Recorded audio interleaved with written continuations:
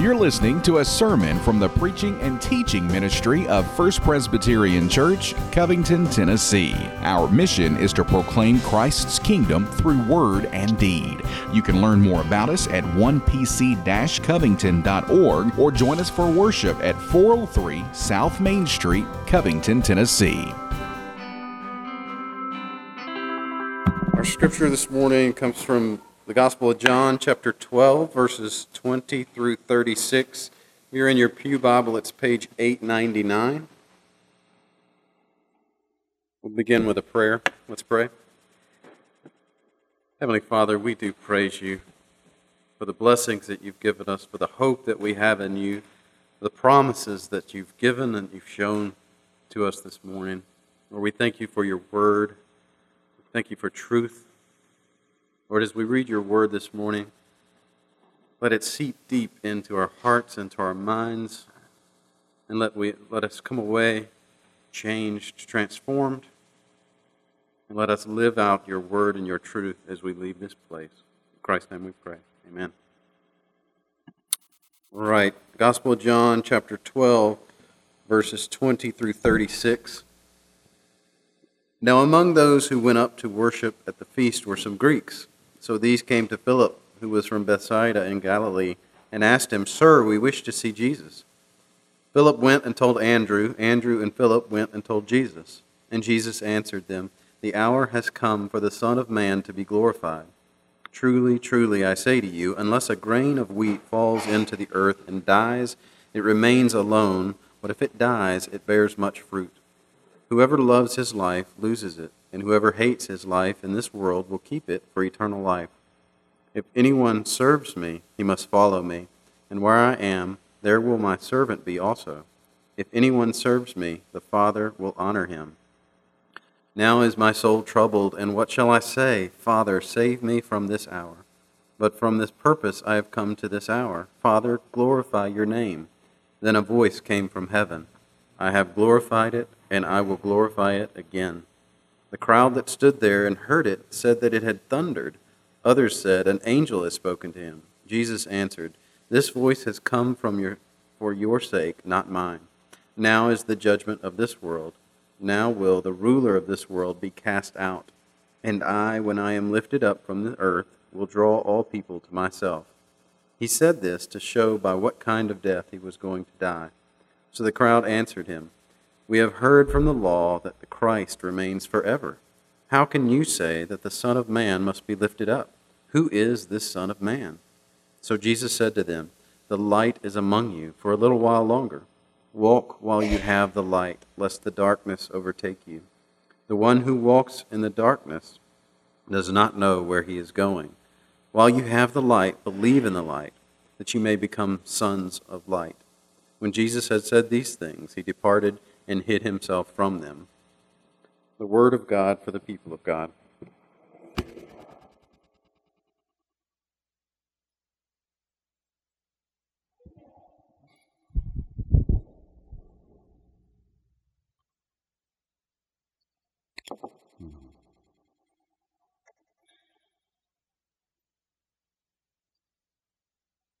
So Jesus has entered into Jerusalem. It is the last week of his earthly ministry, coming up to the crucifixion, and here's the moment that signals that his hour has come. You'll remember as we've worked our way through, every once in a while Jesus has said something about my hour has not yet come, or my hour will come, but I will be glorified. And it is when some Greeks come and they meet Philip. Philip has a Greek name. He was from a town that would have been closer to Gentile areas, so he would have been the natural candidate for people to come and want to meet Jesus. And Philip brings them to Andrew. Andrew seems to be really good at bringing others to Jesus. And so Andrew brings them in and or comes to Jesus and says, "Hey, there's some Greeks who want to meet you. They want to see you." In other words, they want some time with you. And as so often in John, Jesus' response is kind of startling, not what we'd expect. You would expect to be, "Come on in," or not right now, but instead, Jesus says, the hour has come for the Son of Man to be glorified. Truly, truly, I tell you, unless a grain of wheat falls into the earth and dies, it remains alone. But if it dies, it bears much fruit. And there's so many times you wonder what the disciples' expression was when they heard Jesus say something like this. As I reflected on this, I did realize it shouldn't surprise us that Jesus kind of has these startling moments. He tells us that He will return as a thief in the night. No one will know. And there's a sense in which God acts when people least expect it. That we don't, when would we ever expect Jesus ready to say, now is the moment, now I'm going to be glorified? And so any time Jesus was to have said that would have been a startling moment. We don't know if Jesus later talked to them or turned them away. But the point is, for something with the Greeks coming to see Jesus was what kind of triggered Him to say, my hour is here. It might be that Jesus was saying that He was going to be one who would go and that the message would go, beyond Israel, that it was going to be all people who would hear this message. We've just heard the phrase where the Pharisees saw the huge crowds and they made the statement, the whole world has gone after Him. So here's part of that fulfillment, but He realizes now His hour has come. And so He says that my hour has come. It's time for Him to be glorified. And here's another irony of ironies that John has. Jesus' glory is His death on a cross. When we think of glory, we think of wealth and fame and people seeing us and power. But for Jesus' glory, it is to be enthroned and receive a crown and go to a bloody cross as He gives up His life for us. For Jesus, His glory is being lifted up in death, which leads to His being lifted up in resurrection. The death and the resurrection are both His glory. He draws all men to Himself. He rises from the dead and rules in power. And so He explains it with an agricultural metaphor. Unless a grain of wheat falls into the earth and dies, it remains alone. But if it dies, it bears much fruit. In other words, you take a seed. If you just hang on to the seed, it's just a seed. But if you take that seed and you plant it, and it dies, and it's buried, and it's in the ground, it no longer is a seed. It dies to itself, but it becomes something else. It becomes a plant that produces so much more grain. I think that's an image we understand. We know what it is. The seed ceases to be what it is, but in ceasing to be what it is, it becomes so much more. The death leads to its glory. And there's something in me that thinks that maybe there's an understanding of this beyond what we have. I mean, if we get bread in a plastic bag at Walmart or Kroger or Nafis. Don't want to leave anybody out. So, we get our bread that way. And we get our seed, you go to the co-op, and it's, kind of probably genetically modified or chemically treated or something. And I think for most of us, we don't make that kind of connection, that this is what leads to that. But in the ancient world, when you harvested, you might need to keep a third of what you harvest in order to plant for the next year. And as the winter has gone and as you are hungry, you understand that seed is life. And there's the temptation to keep it as seed, to eat it, and you realize you have to keep that if you want to eat next year. You can't take all of it. That there has to be some left, and for planting, to die, to not be used. And I think there might be kind of an understanding of you can't just let the seed stay seed. You can't just let it become something you're going to meal and make bread. You have to sacrifice it. You have to sacrifice that life to become death, to become something greater, to be glorified in that death. And that is what Jesus does. He goes to the cross for us. He must die in order to bear fruit of His people, to redeem you, to bring you into God's family. He has to die so that you can live. And so he goes to the cross, that grain of seed that is killed, and he rises again on the third day and bears much fruit. Those who live in him, who have resurrected life through faith in him. And so that is what Jesus is pointing to. And he's showing us what manner of death he will die, John tells us. He's pointing us to the cross. That this is his glory, this is his death, and his suffering. Jesus says, save me from this hour. Or should I say, save me from this hour? But he recognizes and says, this is why I've come. The whole point of Jesus' coming was that he might bear our sins on the cross, that we who have sinned, by trusting in him, might have our sins put on him, and that we might have new life in him. And that is what we hope for. We trust in him. And so if you're here this morning and you think Christianity is mostly about following rules and doing good things and all this, recognize that all of it is based on trusting the one who is lifted up, who died so that we might live. But then he also shows us that is the pattern of our life. He says that whoever loses his life, who loves his life loses it. Whoever hates his life in this world will keep it for eternal life. If anyone serves me, he must follow me, and where I am, there will be my servant also. In other words, where Jesus goes to die so that he might live and bear fruit, you and me and everyone who would claim Christ and claim to follow him also must go and die that we might bear fruit.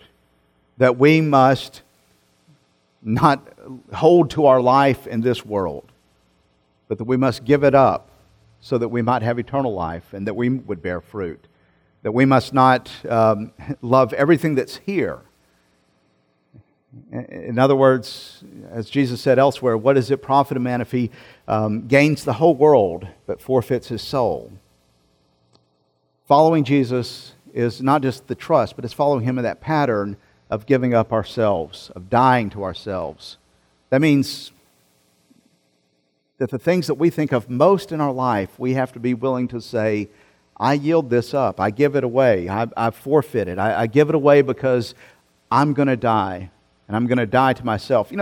We talk about things being our life. My family is my life. My job is my life. My sports is my life. There was a time music was my life. Because we really do hold on to those things, and they seem to be what makes life worthwhile for us. If I have this is what life is. And to follow Christ means those things must be given up and yielded to him. I think for all of us, we understand that. And there's a lot that we are willing to give up. There's a lot we're willing to turn away from.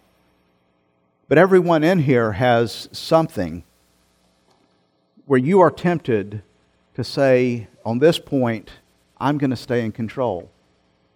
On this point with my resources. On this point with my time. On this point with the things I'm willing to put up with. On this point, I'm going to hold on to my life in this world.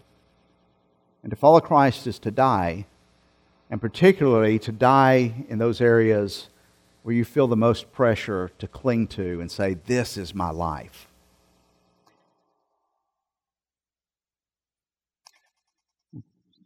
As a pastor, I have done many funerals, been to many funerals.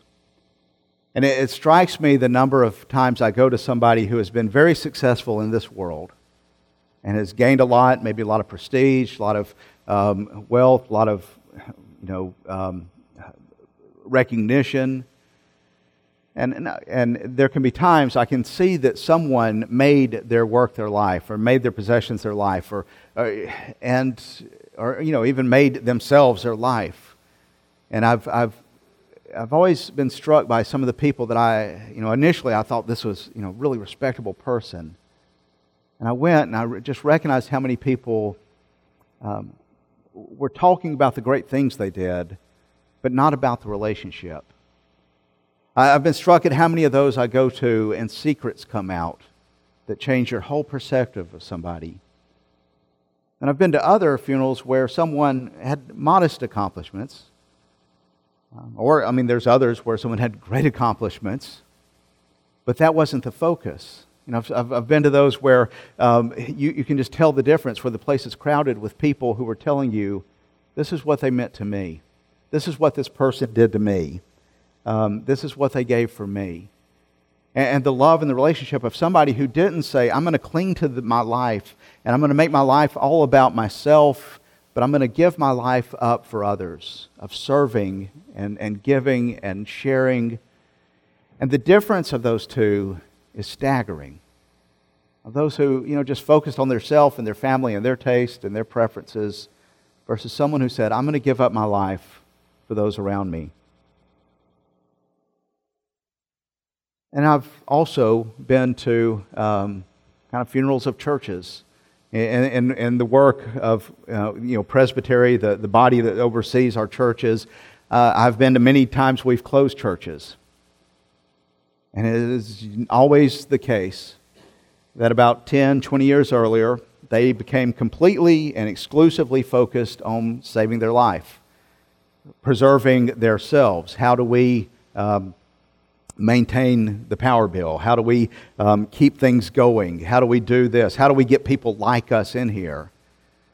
And that always leads to death when a church becomes focused on itself. Versus other churches that are vibrant and living. The question being asked is not what do I like and what kind of programs do I want for me and my family, but rather, who are those around us, and how do we give ourselves up? How do we pour out our resources for mission? How do we provide things and programs not just for us, but for people in our neighborhood who we're not reaching? In other words, a focus of how do we die to what we want to bear fruit with others?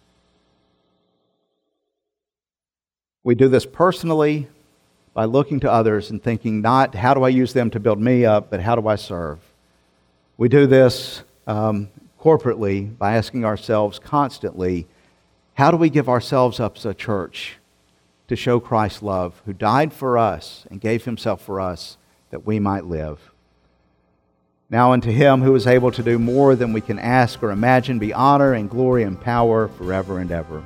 Amen. And you've been listening to a sermon from the preaching and teaching ministry of First Presbyterian Church, Covington, Tennessee. Our mission is to proclaim Christ's kingdom through word and deed. You can learn more about us and listen to other sermons at 1pc-covington.org or join us for worship at 403 South Main Street, Covington, Tennessee.